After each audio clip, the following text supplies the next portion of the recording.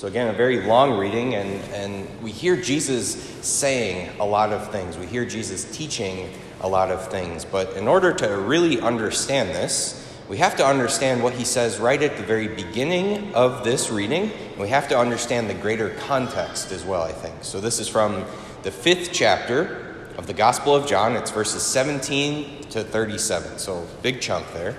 Right before that, in the beginning of the 5th chapter, Jesus starts with the Beatitudes, and then we heard the reading that we had last weekend. It was Jesus saying, you are the salt of the earth, you're the light of the world. All right, so this is the Sermon on the Mount. Jesus starts with Beatitudes. He starts with, you're the light of the world. These very encouraging things. He builds up the people who are listening to them. And now he's hitting his catechetical portion of the homily, right, of the sermon. And he's teaching them lots of things. And at the very beginning here, he says, do not think I have come to abolish the law or the prophets. I have come not to abolish, but to fulfill. All right, so what does this mean? Well, we have to understand that Jesus, when he says law, he's talking about essentially the 10 Commandments. All right, the 10 Commandments were at the heart of the moral life for the ancient Jews, the Jews back then. That was what they understood to be the center of the law. So the 10 Commandments were given to Moses on top of the mountain. They're written on the tablets of stone, and Moses brings them down to the people, and he says, all right, guys, this is how we're supposed to live. This is what God has given us as our roadmap for how we're meant to live, right? And Jesus is saying, I've come not to abolish those things, don't think that, but I've come to fulfill them, to give you the true understanding of them. Because what had happened in the Jewish community, once the 10 Commandments were given to them, was that they had come up with lots of rules for themselves about how they were supposed to follow the 10 Commandments. They had come up with actually 613 rules that they were meant to follow so that they could fulfill the 10 Commandments. And some of these things were good, but some of these things were going a little bit too far, actually. And so we see Jesus elsewhere in the Gospels breaking a lot of these 613 rules.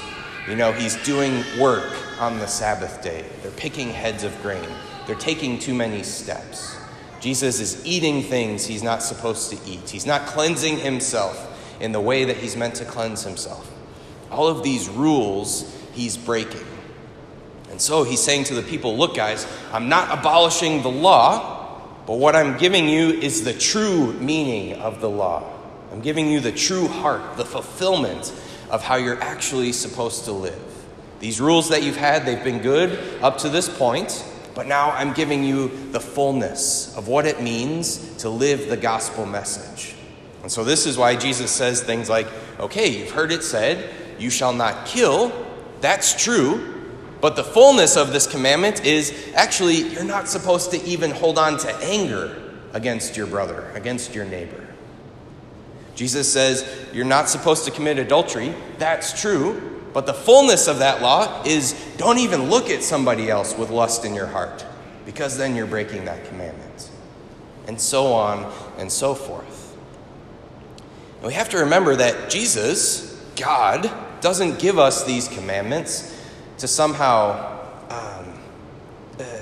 make life difficult for us. God doesn't make these commandments in an arbitrary way or something. No, Jesus gives us these commandments so that we can know how to be happy.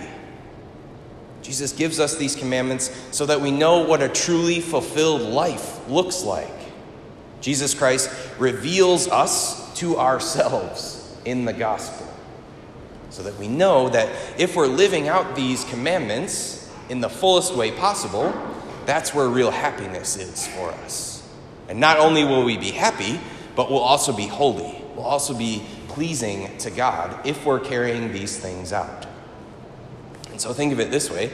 Have you ever heard somebody say, you know what, I'm actually happier when I'm holding a grudge against someone? When I've got lots of anger in my heart, that's when I'm really happy. That's when I'm really peaceful. No, of course not, you know? And it's the same with all of the commandments. No one says, I'm a lot happier when I'm lying all the time. Or I feel really good when I'm disobedient to my parents. No, that's not how this works. We know that when we follow the commandments, when we live them to their fullest extent, that's what fulfills us. That's what makes us happy and peaceful. That's how we grow in holiness. That's why Jesus gives us the gospel way of life. And it sounds easy, it sounds simple when we say it like that, but we know that in practice, it's not always that easy, is it? Sometimes we have those sins that we really grab onto, we really hang on to, and it's tough to get rid of them.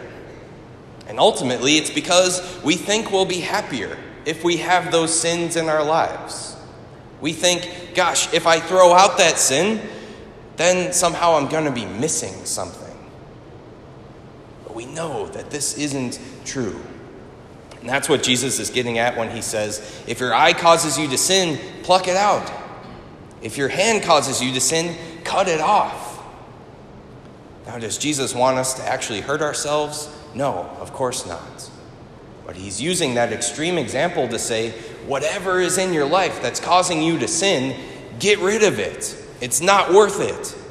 It's not worth your happiness. It's not worth your relationship with me. It's not worth going to hell over. Whatever it is, cut it out, get rid of it, so that you can be peaceful, so that you can be fulfilled, so that you can experience the joy and the love of my heart that I want to give to you. Get rid of the sins, open yourself to me, and let me be the one that fulfills you. That's the point of his sermon. He's not come to abolish the law. He's come to give us the true fulfillment of it, to give us the real understanding of what it means to be pleasing to God. And what a beautiful thing that is. How blessed are we, brothers and sisters, to have true understanding of what God wants from us. That's a gift beyond measure. And we recognize also today, brothers and sisters, that the worship that we participate in every time we come to Mass is also the fulfillment of the Old Testament worship. Not only does Jesus fulfill or give the fullness of the law to his people, but he also gives the fullness of divine worship to us. So in the Old Testament, the priests were the ones who sacrificed animals and actually slaughtered them on the altar. And that was good for them at that time. But we know now that we participate in true worship, the sacrifice of Jesus Christ on the cross. We still have priests, we still have altars. The priest offers the sacrifice, makes present the sacrifice of Jesus Christ every time we're at Mass. This is the fulfillment of everything that came up to the point when Jesus lived, and Jesus gives us true worship. And so, again, what a great gift this is to us. And in this worship today, and every time we're at Mass, let's open our hearts to Jesus and say, Lord, I don't want anything sinful. I don't want anything that keeps me from you. I just want you. I just want you in my heart.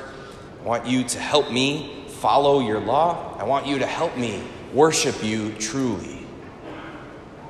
And if we're willing to surrender in that way, if we're willing to open our hearts to Jesus, he's never going to say no. He's always going to come in there.